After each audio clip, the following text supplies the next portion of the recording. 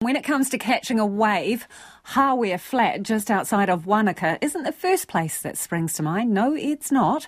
But that's about to change with the launch of YourWave, essentially what happens when a bouncy castle and a wave pool collide. Our reporter Timothy Brown and camera operator Nathan McKinnon donned their wetsuits and filed this report.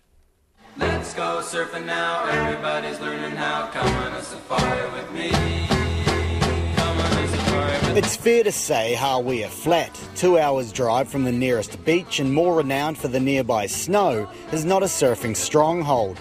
But entrepreneur and surfing enthusiast Ross McCarthy plans to change that.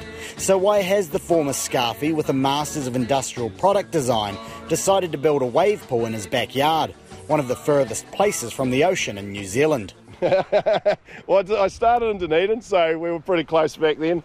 But just always had a passion for water sports. Always loved surfing.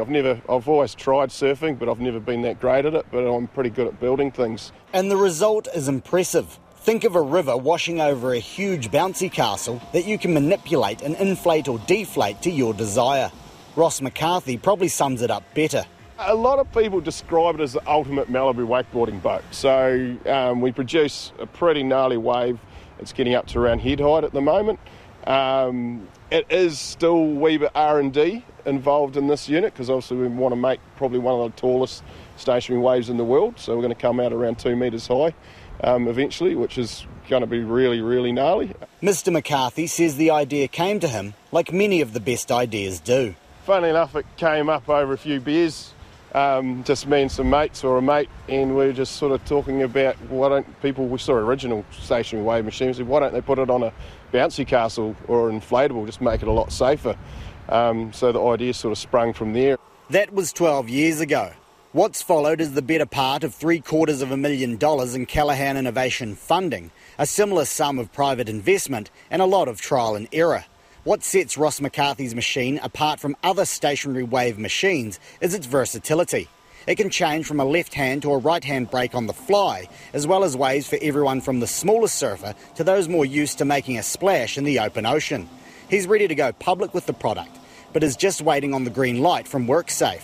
But for now, it means a handful of locals like Katie Tsuzuki get exclusive access before it becomes in demand. I live about 5 kilometres from here, and it's just so awesome to have YourWave right by us. It's a really great opportunity for anyone who's learning how to surf or already an avid surfer. They can change the different shapes of the waves to accommodate your level, and I think that's a really cool asset to have here in Wanaka. Sasha Wetzel agrees. This is proof when you take the toys out of the sandpit, the child innovates. You know, this is the best of the best because there's nothing here. You make everything that you need right here. And it's proof that you don't need a city to make something amazing, right? Like little town, big inventions.